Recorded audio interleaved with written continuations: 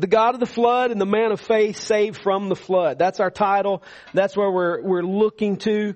The ability to read the Bible. All right. The ability to read the Bible and understand its content is something that I greatly desire for Three Rivers Church. 15 years, this church has been here, and our global work and our local work and all that we do, what drives that is God's Word. That is a lamp for our feet and a light for our path, and the transformation that God's Word brings in the lives of His people. And my desire as a church planter / pastor / teacher / domain engager is that God's people and those coming to know the Lord Jesus Christ by faith in Him would be able to adequately read and understand their Bibles apart from this time, so that when you leave here, the only teaching you receive during the week isn't what you get on Sunday.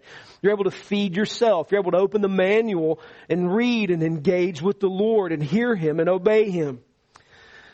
Unfortunately, in the time in which we live, we have a tendency, because of the air that we breathe, the worldview we possess, and you have a worldview whether you realize it or not. You're born with one, and your culture conditions you to view the world through a certain set of lens. We have a tendency to ask questions in our Bible conversations like, what does this mean to you? Which is the absolute worst question in the history of truth to ever ask. Because truth is objective. That is, it's true whether you agree with it or not. It's not subjective. Truth is objective. Truth is universal, not cultural. That means truth is true everywhere. It's true at every time in history. And it's constant. That means it doesn't change. So when we ask what something means, we're asking about what is true, not what my perception of it is. Do you understand that? When we ask if something's true, or when we ask what it means, we're asking about what is true, not what one's perception of it is. Because the reality is, my perception can be wrong. I'm wary, when it comes to this passage today, of atheistic naturalism's dismissal of the flood. I'm wary of it. Well, because they assume way too much. I'm wary also of the creation scientist that reads onto the text something the author never intended. Now that probably hit you in a place you didn't want it to hit you this morning. Because we have a tendency to lean that direction. The fact that the flood happened is even beyond questioning. Nearly every culture on the planet has a flood account. And geology proves that there was a globally catastrophic water event. So the fact that it happened is beyond questioning. The question for our text today is not, was there a flood? That's the wrong question. The questions are, who did it? What was its purpose? Who survived? And why did they survive? Those are better questions.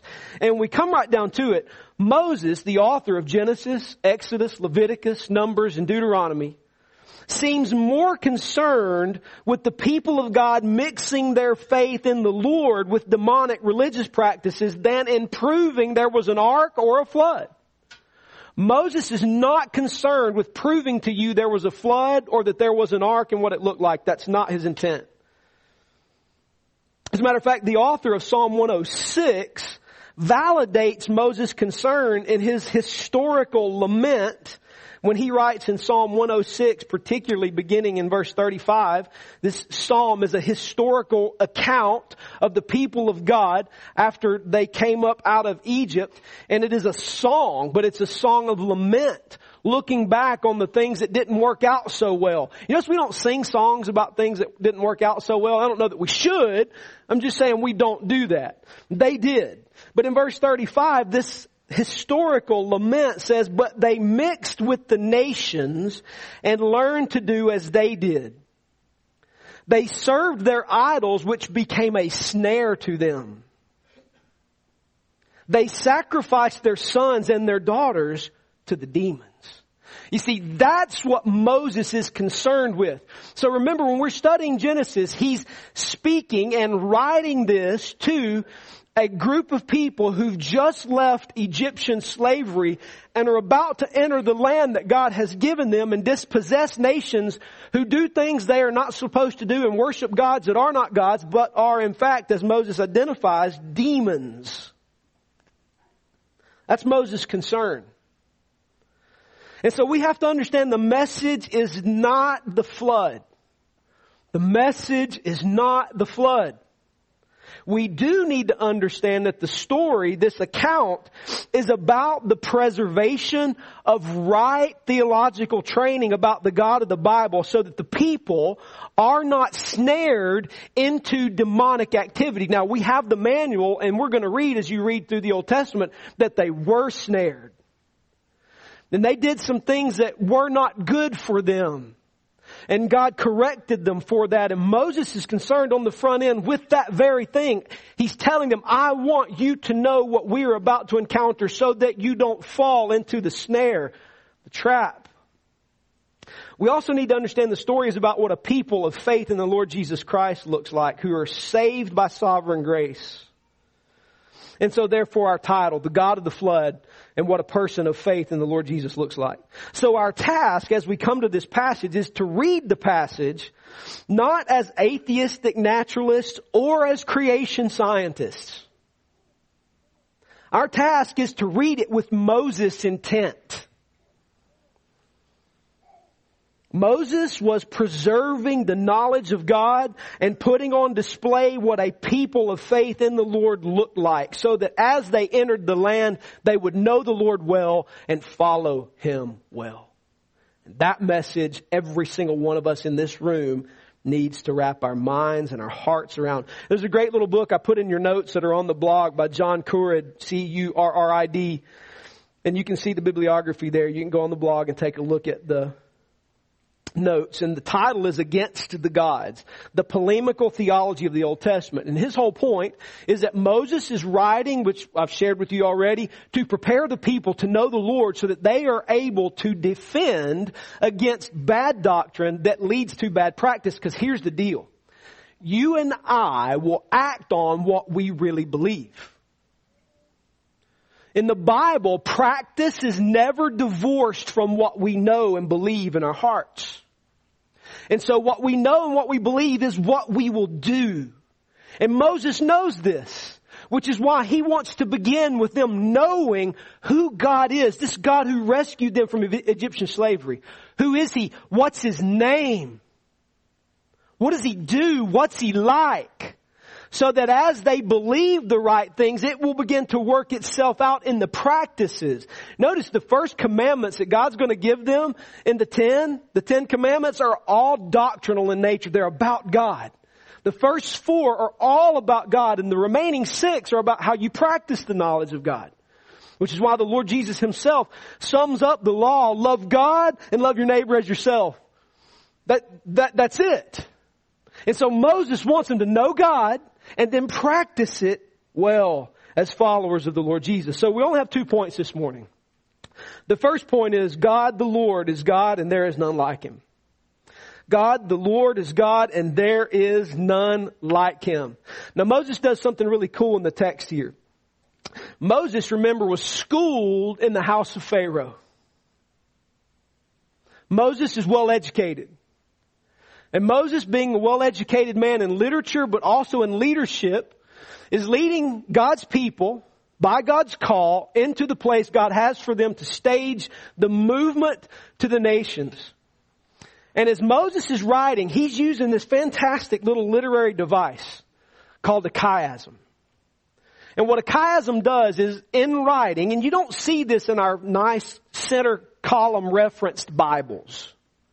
This is one of the disadvantages to just having information on a page.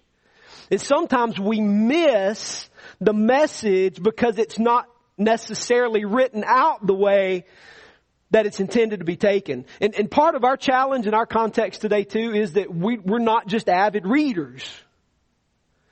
And one of the challenges to not being an avid reader is we don't recognize literary devices when we have them. And so one of the things I always challenge you to do, and I want to continue to challenge you to do, is don't lose the ability to read. As a matter of fact, this is not in your notes. One of the things we're discovering in neuroscience, I say we, I'm not me, not you, maybe you're a neuroscientist, I don't know, but neuroscience is discovering that audiovisual technology is actually more devastating than helpful educationally. And education is beginning to catch up on that reality. And so you're beginning to see even trends in education moving back away from audiovisual technology to other things because they're discovering that even in your fingertips, the tiny nerves that are connected to your brain and the ability to hold a pencil and pen and write is key to memorization. And so it's important that we know how to read. Don't lose that skill. And I don't mean being able to string together some words into a sentence, right? I mean to understand, because sometimes we speak English and hear somebody speaking English, but it doesn't compute. It's like, I don't know what he just said, right? And so it's the ability not just to read it, but to comprehend it. And what I want you to see in this passage today is Moses is showing us something about the Lord that's important. And that is, the Lord is the God of the flood and there is none like Him. So he uses this literary device called a chiasm because it works on a regression to a center point. And that center point then works out to a creation and the rebuilding of something God destroyed. What I find interesting, now I don't believe this was Moses' intent. But I do believe the God who's inspiring Moses to write, it is his intent that the God who will die on a cross inspired Moses to use a literary device in the shape of an X across to get the point across so that even in the text we will see that even literarily God was looking ahead. I think that's fascinating. And it's just the way it is.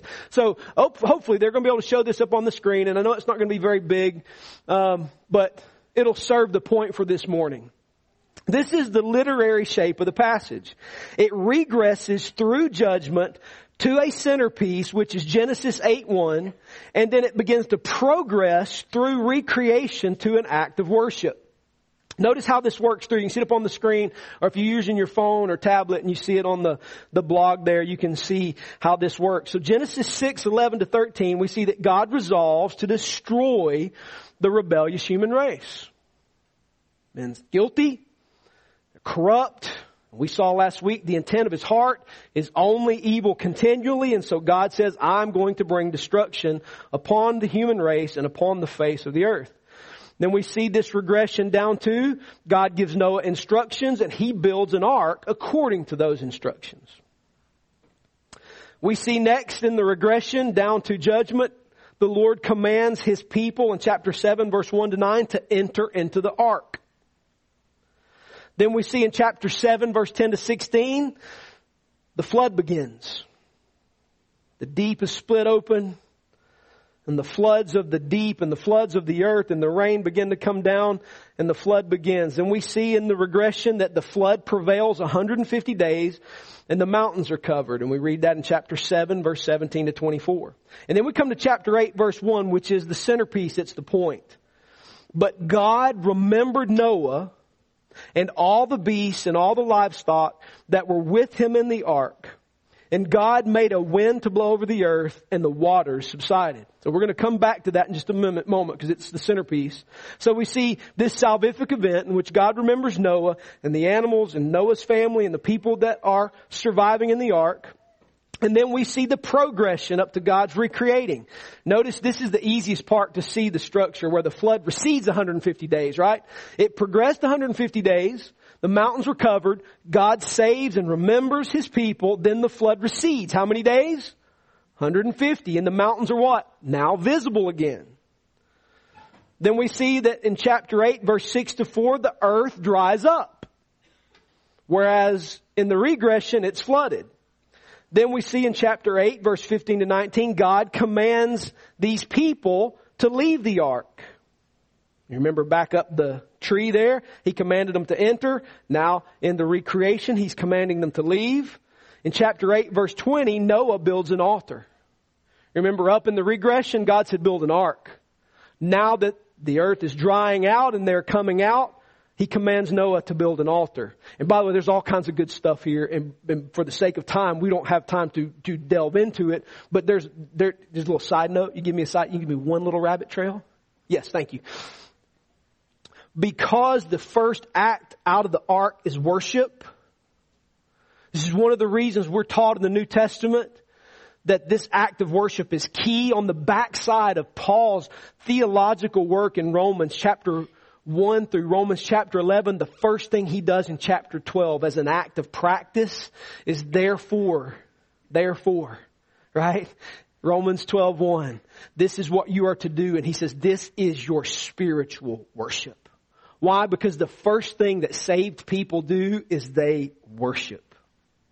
So the first thing that happens when they come out of the ark is they build an altar, and then the Lord makes this covenant with Noah in chapter 8 verse 21 to 22 where he resolves not to destroy the earth again while it remains for its created purposes. This literary structure you see up here on the screen, as you can see on your notes, highlights the point. This statement is key here. It highlights the point. It's all pointing you to chapter 8 verse 1.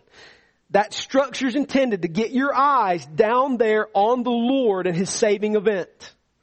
It highlights the point while contrasting the Lord with the demonic deities of Canaan. And we'll get to that in just a second.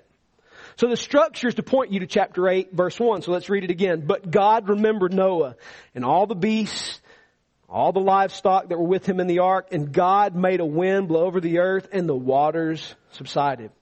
This centerpiece here is the Lord remembers. That is, He takes salvation action toward His people. Now you got to think here, this isn't the Lord remembering because He forgot. Psalm 50 reminds us the Lord is not a man that we should regard Him as a man. He's God and there is no other.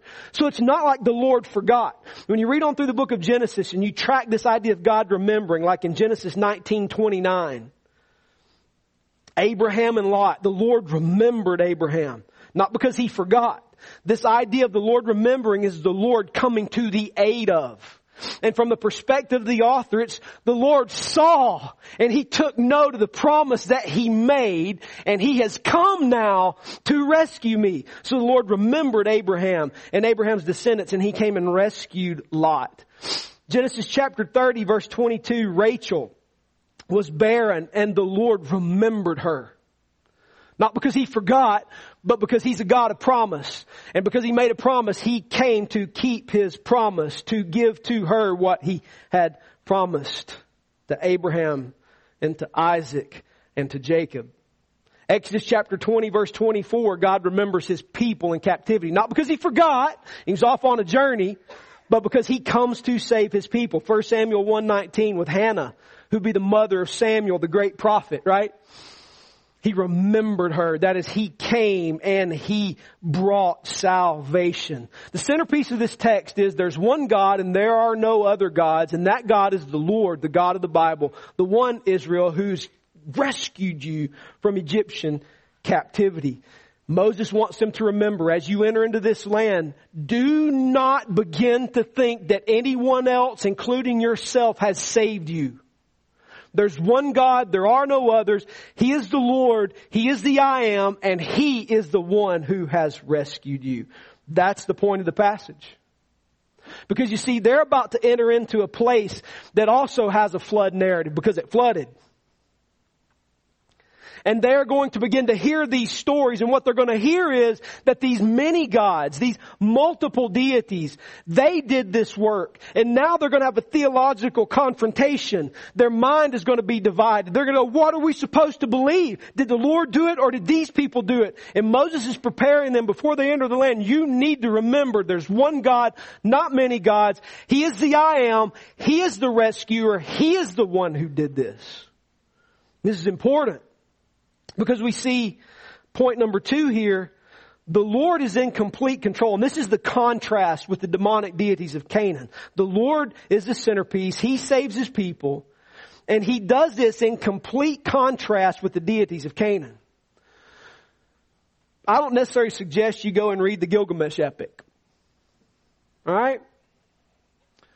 But what you will discover if you do decide to read this flood story is that these deities that are presented in this epic are many little deities, and they're very human-like. And what you'll discover is they are petty. You'll discover that they're not in control. They kick off something they no longer have power over, and it gets out of control, and it goes further than they wanted it to go. And you'll discover that they use humans for their advantage, not love humans.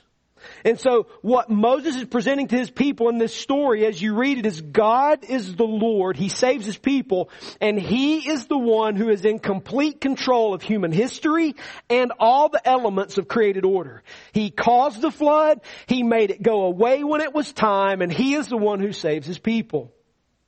And so we're learning here as we read through this passage, and we're going to have time to read all of it. We're going to look at key verses in the middle of it.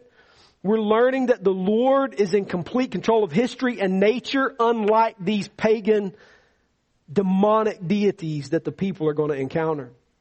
We're going to learn in this passage that the Lord is just in judgment and unwavering in His purposes and merciful to save His people, contrasted with these deities who abuse mankind and who have shifting purposes. They want to do it for this reason. As a matter of fact, in the Gilgamesh epic, they kick off this flood they can't control because they're just tired of hearing the noise humans make. That's not just judgment. We learn in the passage, Genesis 6, verse 9, really all the way down through verse 13. Now the earth was corrupt in God's sight, not because humans are making noise. The earth is corrupt. God's a God of justice. He's a God of righteousness. He's holy. He's completely perfect, not irritated by humans. Which, by the way, one of the things you'll begin to discover as you grow in biblical understanding, as you read your Bible, you will find these innate theological ideas confronted in the pages of Scripture.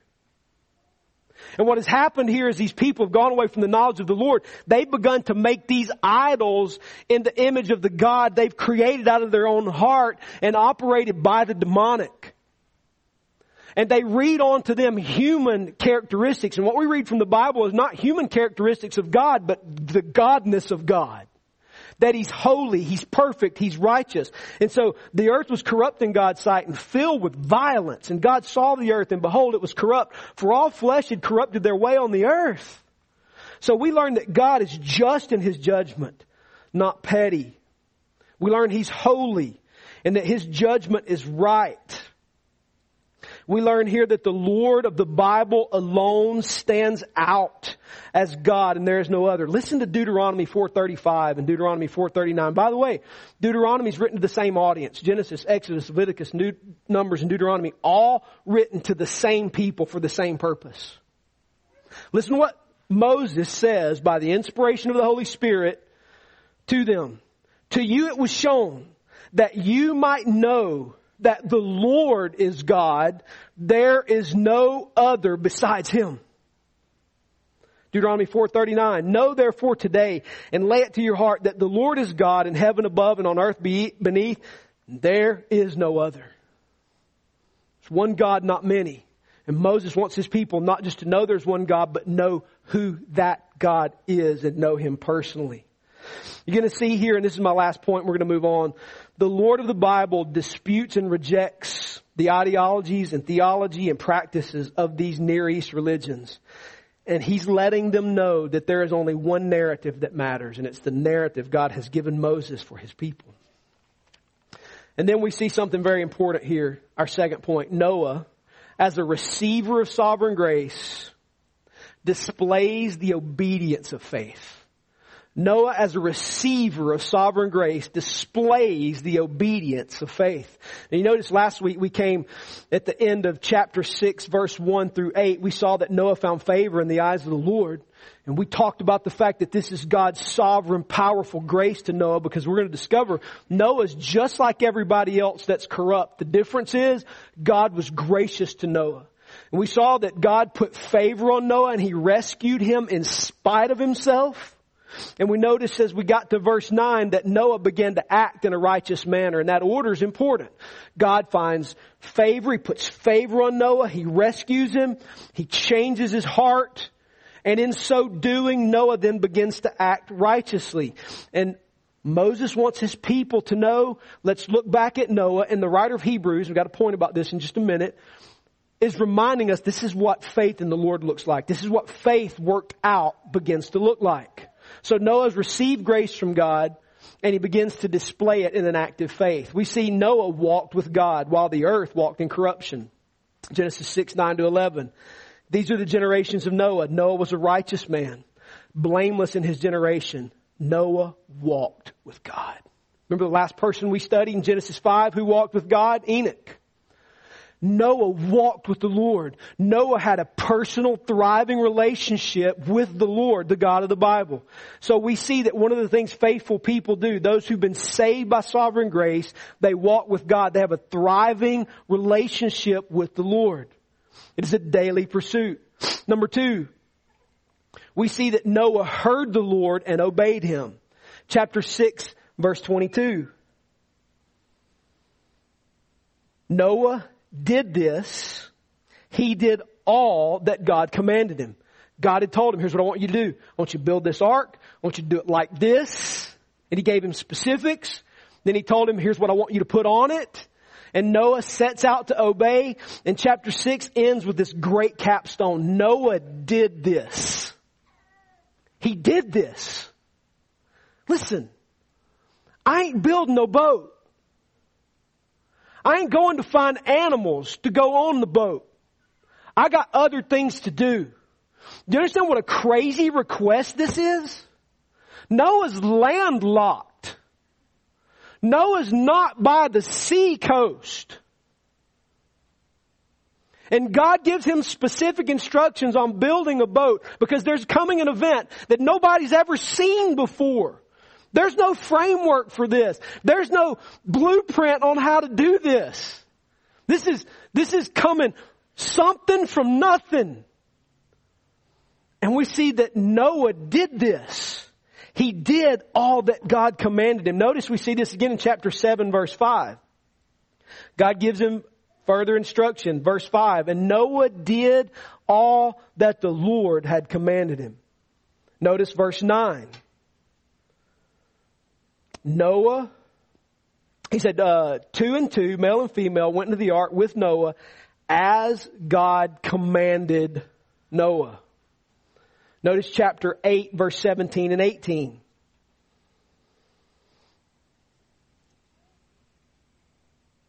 We see the regression of the flood.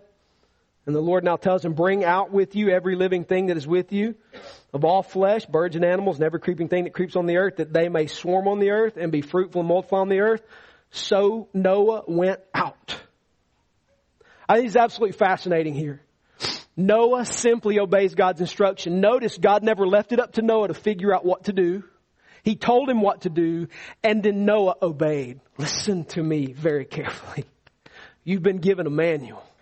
And it tells you every single thing to do. You notice, I say, if you've been around here a while, you notice I refer to the Bible as the manual. There's a reason I do that. And the reason is because it's filled with instruction on simply what to do. It tells us who God is and how to obey Him. Noah set an example as a person who's been transformed by grace through faith in the Lord Jesus Christ, that if we hear the Lord, we are to obey Him. How do we hear Him? We read His Word. And we read His Word, we know what the Lord says. And when we know what He says, we do what He says. So Noah heard the Lord and obeyed Him. Number 3, Noah was also a preacher of righteousness. 2 Peter 2:5 tells us that Noah preached. Noah was speaking a message. Noah was letting people know, you got 120 years and this thing's gonna be kind of coming at you pretty hard and you might ought to repent and believe. Noah told the truth. He preached the message. Number 4, Noah acted in complete trust in God's Word. Hebrews 11:7 speaks about Noah. It says, by faith Noah being warned by God concerning events as yet unseen. Do you understand that our gospel message contains a component that has been seen, but it contains a component that you can't see? There's this reality that the powerful gospel changes hearts. It does this invisible work inside you and I that is manifested in obedience. And Noah was preaching about this message. There is a God. There's one God. There are not many gods. Trust Him. Follow Him. Obey Him. Come with me. I know the way. God's going to pour His wrath out on this earth. And He's going to pour it out on that boat. But if you get inside that boat with me, there's shelter for you from the wrath to come. And boy, you can begin to smell the cross right there. God tells us that there's coming a day of wrath. There's coming a day in which God will punish finally and forever the sin of man. But He made an escape pod. He made an ark. And that ark is Jesus. And He put Him on the cross and He poured out wrath on every sin, yours and mine, past, present, and future, on Christ, so that all those who will come underneath and walk in Christ, which is why Paul uses this language so often, in Christ, in Christ, in Christ. That's not accidental. The first 2 chapters of Ephesians is loaded with that phrase some 22 times. In Christ, in Christ, in Christ. Because when we come by the sovereign grace of God, by faith in Christ, we get up in Christ. So that when the wrath of God is poured out, it doesn't land on us, it landed on Jesus for us. So that we pass through the waters of God's wrath and we come into His glorious presence to worship Him because of what Christ did, not what we did. Noah acted in complete trust to bring that message. There's a component of trust in God that is logical and requires a little bit of reason. God says, and okay, my reason is God said, and we do it. But the reality of faith is faith also has a leap at the end of it. God said to do it, but God never tells us what the outcome immediately is going to be. We know the ultimate outcome, right? Jesus wins. And that sounds comforting sitting in this air-conditioned room with some fans going in a place where it's not really costly to follow Jesus. But the reality is if I'm going to obey the Lord, there's a component of going, okay, the Lord said to do it, but there's a jump that has to happen, an act that has to take place where we begin to trust the Lord for the outcome on the next 3 days. Or maybe the next year. Maybe the next 20 years. I don't know what this is going to cost me in the next 20 years. I understand there's treasure in heaven where moth and rust don't destroy and thieves don't break in and steal. That's awesome. Praise God. But what about the next 5 years, Lord? What about the next 6 months, Lord? Noah acted in complete trust in God's Word because that's what people of faith in the Lord Jesus do. So I ask this question. As we come to the end, what are we supposed to do with this passage? What are we supposed to do with the knowledge of God? This God who's in complete control of history, the God who controls every detail, the God's holy, He's righteous, He's just, He's not petty, He's not wavering. What are we supposed to do with that? What am I supposed to do with this life of faith that if I trust the Lord Jesus and Him taking God's wrath in my place for my sin? What are we supposed to do with this? Well, I've got a few points for you. I may not hit all 9 of them, but I'm going to hit a few of them. Number 1, listen to Rivers Church. And this, I know, just to be real honest with you, this bothers me a little bit. And it bothers me because what I love and miss about teaching is I had 5 days a week, 6 periods a day. And I got to be in people's face constantly with the truth. I get you once a week, if that. They don't even get you on Wednesday. It bothers me. And I'd be very honest with you, I can't fix that. If somebody wants to drop us a $20 million check, we will go buy a chunk of dirt and build a building. Just want to say. And then I'll set classes up all week long. I run classes all day long. Teach them all day long. Love it. But I get you maybe once a week. So this bothers me to say it, but this is why we teach you to study your Bible. This is why we have things like this here, so that you understand and know, so that you can walk away and open the Word and study. So here it is. So I'm going to tell you something to do that I can't really affect 5-6 days a week for you. Which is why we got to feed you. Trust the Holy Spirit to be your counselor, your guide. That's why Jesus gave Holy Spirit. But here you go. Be biblically and doctrinally sound. Be biblically and doctrinally sound. As Paul told Timothy in his last will and testament in 2 Timothy 2:15, do your best to present yourself to God as one approved, a worker who has no need to be ashamed, rightly handling the word of truth. Rightly handle the Scriptures. Don't make the Scriptures say what you want them to say. Discover the point of the text. Study hard, dig hard, read hard, pray hard, depend on the Holy Spirit, and be doctrinally sound. Test your belief. Test your doctrine. Make sure what you believe about the Lord is right. It matters. Paul will also tell Timothy, keep a close eye on yourself and on the teaching, for by so doing you'll save yourself and your hearers. It matters that much. It matters that much. So be doctrinally sound. Number 2, and this is important, don't let culturally religious practices that may reflect culture more than sound doctrine teach you about God. We live in a place where Christianity is assumed, and that's the danger of a post-Christian South. I'm a product of a post-Christian South, and so are you if you're from here. Do not let culturally influenced religious practices that may reflect the culture more than God teach you about God. In theological circles, they call this natural theology. Meaning your theology is derived from an observation of the natural world and your culture. You look at the tree or you look at how people act, you go, God must be like that.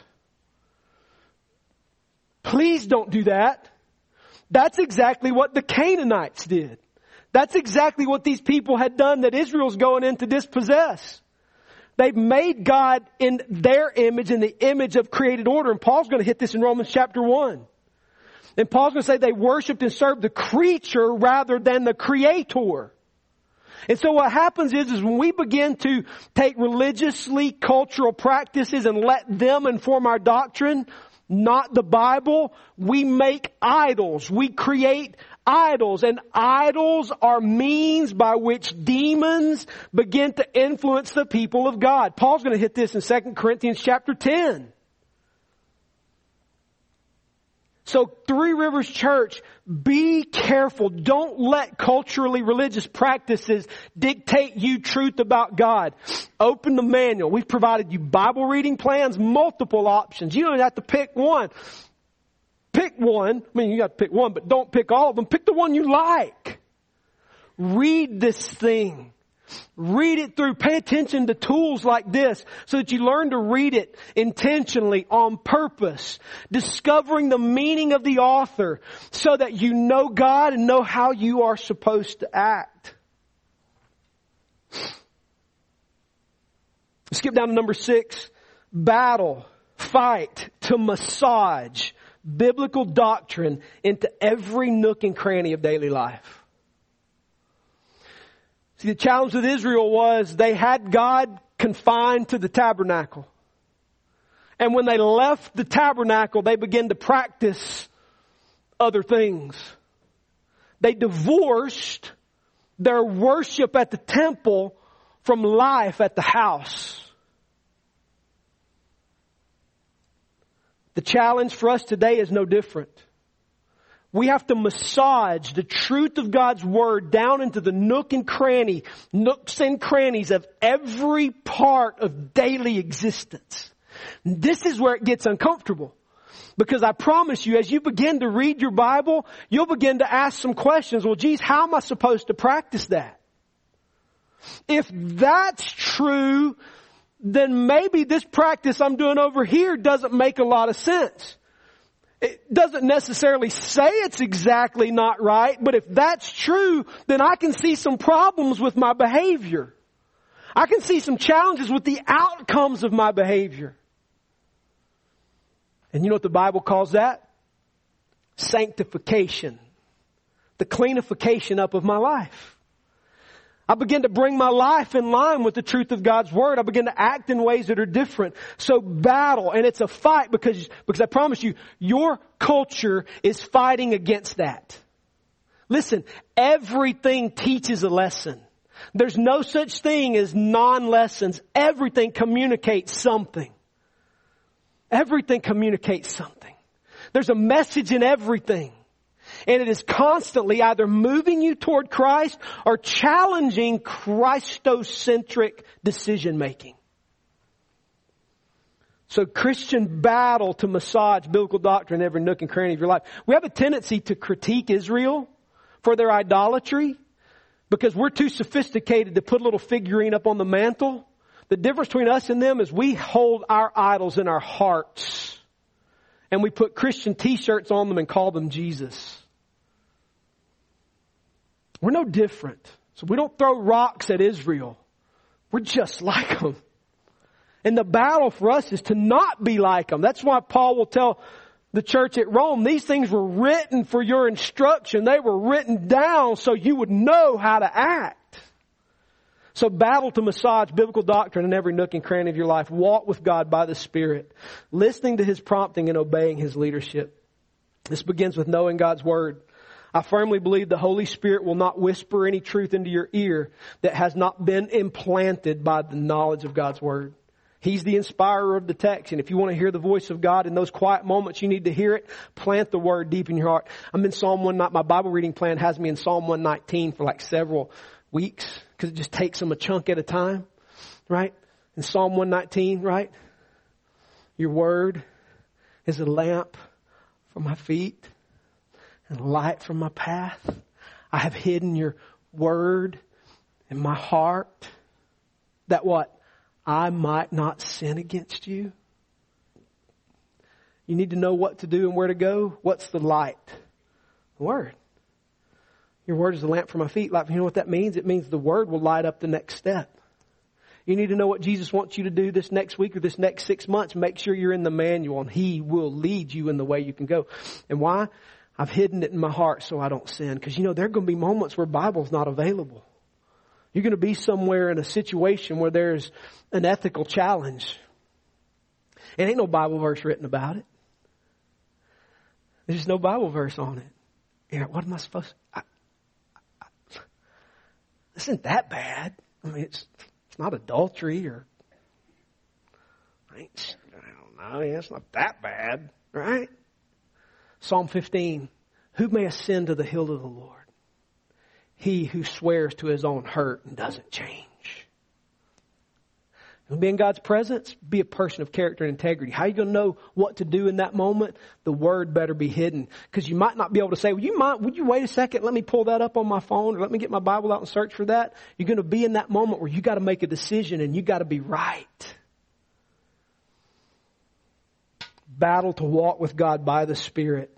Listening to the prompting of the Holy Spirit as He brings the Scriptures to mind and teaches you how to apply them in that moment. I would say one of the greatest benefits of walking with the Lord is how the Holy Spirit teaches you to apply it in the moment. Because it's one thing to know the truth, it's another thing to make application of the truth when it counts. Right? It's one thing to talk theory about the game of football. It's another thing to put that helmet on and some pads on and get out there on the field between the stripes and get after it. You see what I'm saying?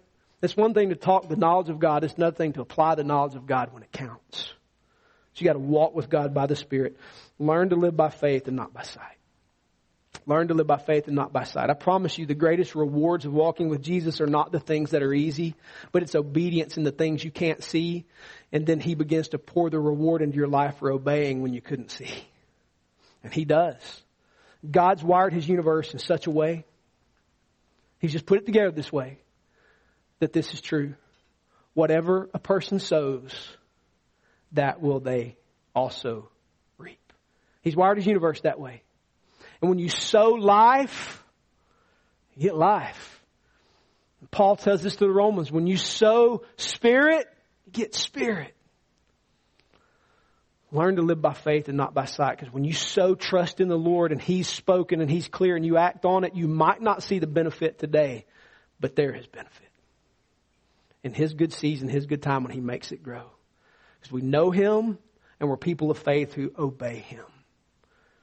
That's what Moses wants us to know. Pray with me and then we're going to worship together. Father, we pray in Jesus' name that You'll help us to take Your Word and apply now to this act of worship. Moses instructed us that Noah built an altar and he offered up sacrifice. It's beautiful, Lord.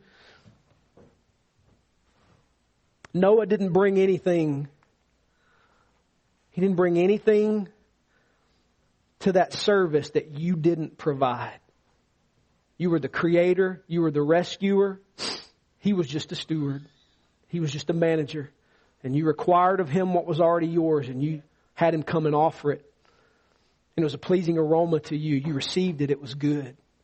And so, Lord, this morning we are just like Noah. We bring into this place nothing we provided, nothing we supplied. We come as people who are simply managers of your things, even our own bodies.